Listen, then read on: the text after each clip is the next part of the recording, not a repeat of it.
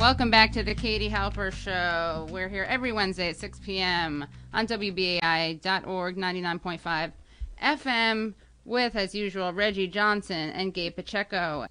And now we are tuning back in to talk to two new guests we have live in studio. This is really exciting. It's a live, all girls, all live show tonight. That's exciting. Girls. Anna Day is a journalist whose work can be found in Daily Beast, the New York Times, among other places. And she's written from Syria and Palestine and Israel. And Caroline Motoresi-Tehrani, who's a host at HuffPost Live and who writes for the Financial Times and The Independent. As in the British one, not the New York City Independent, which we love, of course, but they're slightly different. I think their budgets are a little bit different.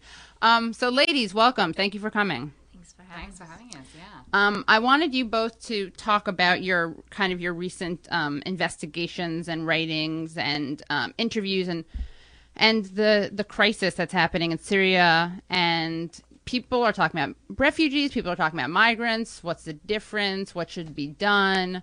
Obviously, the United States is being criticized for not planning to admit enough people from Syria. Anna, we'll start with you. Tell us about what you found during your time there, and also now that you've been back, have you encountered a lot of opposition to supporting people from that part of the world, and what do you think it's due to? You know what's been exciting is I found, particularly in the recent month when the media has really latched on to these images of the refugee crisis in Europe, that there's been an outpouring of people power and people support for bringing in more refugees in the United States. I think it's really come into our consciousness that the U.S. isn't doing enough finally. So I've seen an outpouring of support from people all over the country who are now questioning, well, of course we can do more. So I'm excited about that, but I think it's the U.S. government and European governments that need to get out of the way. So there are people willing to host refugees. Let's get creative on that. Interesting. So you're saying it's not even about the government doing something officially. If the government just stepped out of the way, civilians, people power, they would just be able to host people? In Germany, there's an exciting new initiative that a friend of mine just reported on for IB Times. And the initiative is, it's like a Airbnb Tinder for refugees. And it's citizens who want to let Syrians live in their homes. I mean, if we can speed up the migration process to the United States and approving these refugees to come over, there's plenty of people in the U.S. who would like to host these kind of refugees as well. So like a small government approach to this, like sort of a very libertarian way of just like outsourcing Rand this to the... Paulian, you wrote down on your note card, right? Yeah, I did. Listen, all I'm saying with this is I wouldn't usually take that approach. I wish the U.S. was doing far more in the region and had shown some leadership on this. It's just they have monumentally screwed up in all of their engagement with Syria. So that at this point, if they're going to continue to be a barrier to people who want to do the right thing, then yeah, get out of the way. Right. Move, U.S., get out the way. Get out the way. Come on, Gabe, sing it. So, but, okay, so you're saying there's the collective will.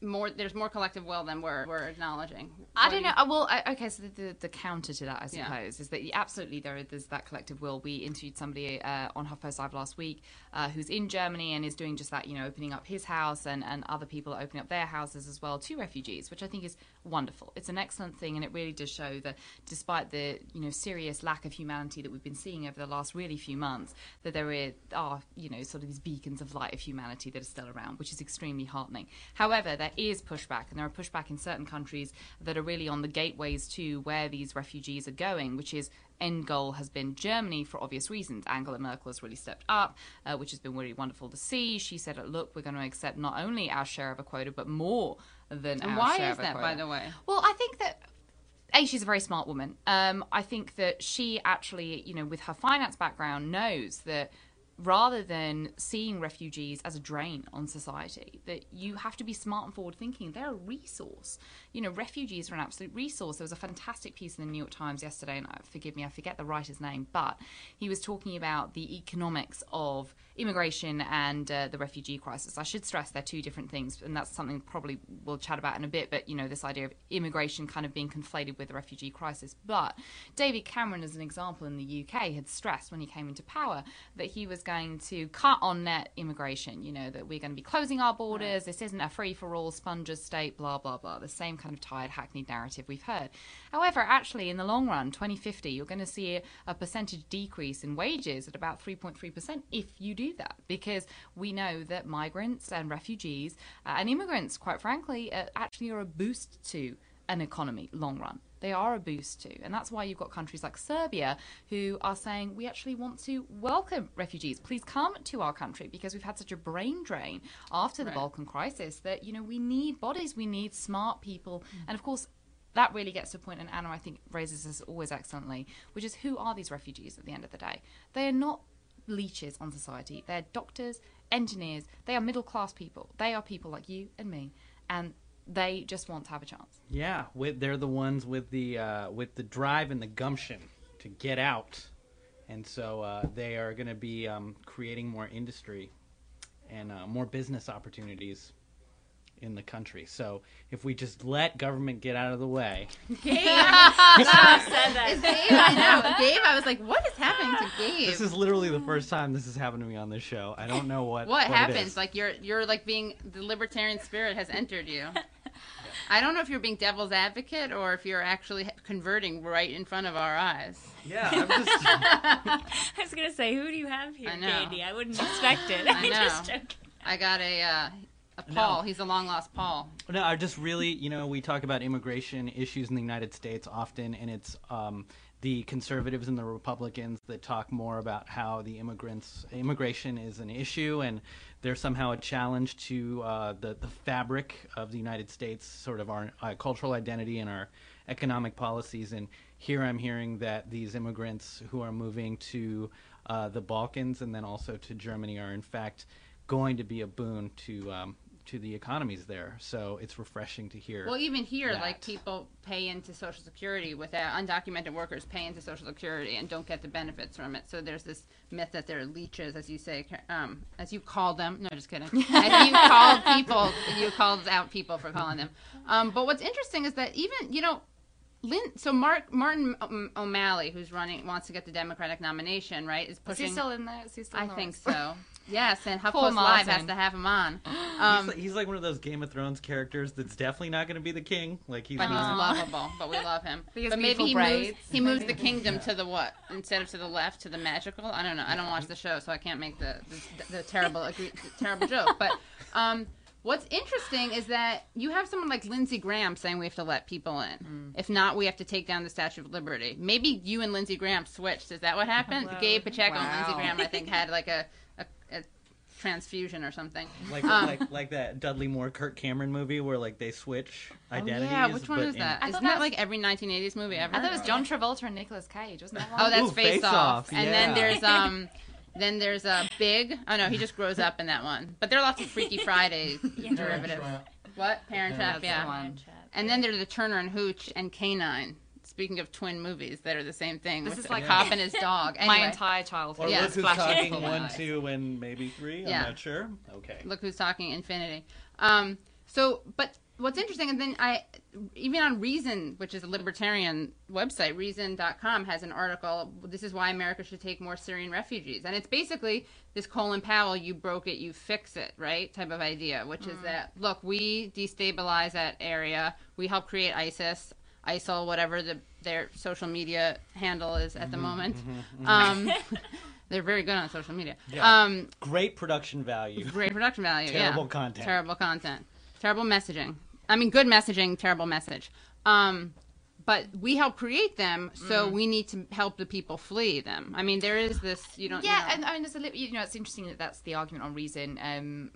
I should point out my husband works at Reason, so I have to push it. Put all looking at Gabe with those batting your eyelashes. I know. She has a libertarian fetish. I can't help it. It's the inner socialist in me. I'm a self-hating socialist, clearly. It's the forbidden fruit. I have it too. It is. We've talked about this. This is an aside. Hang on, but to the matter of hand, it's interesting that the libertarians would make that argument about the sort of, you fix it, you've got to, to make amends, because I can see them sort of putting forward that economic argument. The economic argument to me is something that's extremely libertarian.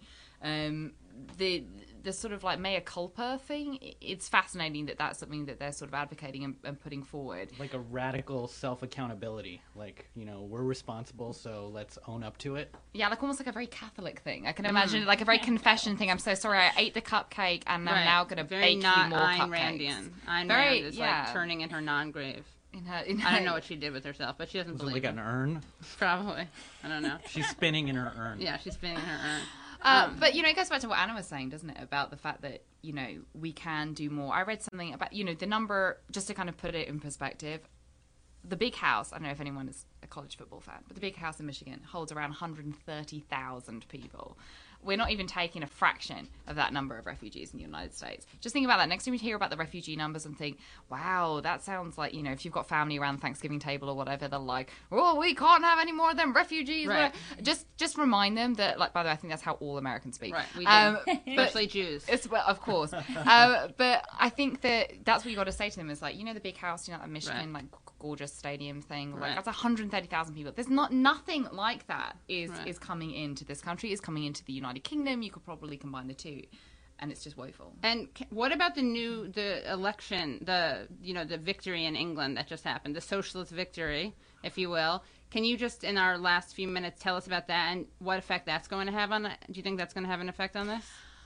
The interesting thing, so Jeremy, just for those who don't know, so the leader of the opposition used to be Ed Miliband, and he got trounced really in the last elections. It wasn't, he just got beaten by David Cameron, who is the current Prime Minister of the UK. And Jeremy Corbyn's platform really was just one of this sort of weird radical transparency. And I say weird because in politics, transparency in politics is kind of anathema. Right. But, so he basically won by a landslide and has now got this unique position where every Wednesday we have something called Prime Minister's Questions in the UK, which is where the two leaders of respective parties basically go toe-to-toe with one another. Well, today he did something really radical, which is that he said, I'm going to be reading nothing but questions from people I've crowdsourced, and I'm going to be putting questions to you. Sorry, I just dropped my phone. But I'm going to be putting questions to you from the people themselves, because this whole system that we have in the UK at the moment has just become like a pantomime. And we're now going to put the questions and the concerns of the people to you. And I think one of the interesting things about it was emailed him and said they wanted to ask a question about mental health in the UK. Wow. That's a huge That's number. mental. That's mental, isn't it? On refugees, I think it's important to stress that he's been pushing this, and he said that David Cameron's response has been wholly inappropriate and inadequate. Nice. That's mental also. Guys, thank you so much for joining us. Come back, Anna Day, Caroline Madarasi Tehrani, and come back, talk to us more about Syria. I want to hear about Iran from you, Caroline, and Syria from you, Anna. And this is the Katie Halper Show. Join us every Wednesday at 6 p.m. I'm here with Reggie Johnson and Gabe Pacheco. And you can check us out at WBAI 99.5 FM, WBAI.org, and on iTunes and SoundCloud. See you next week.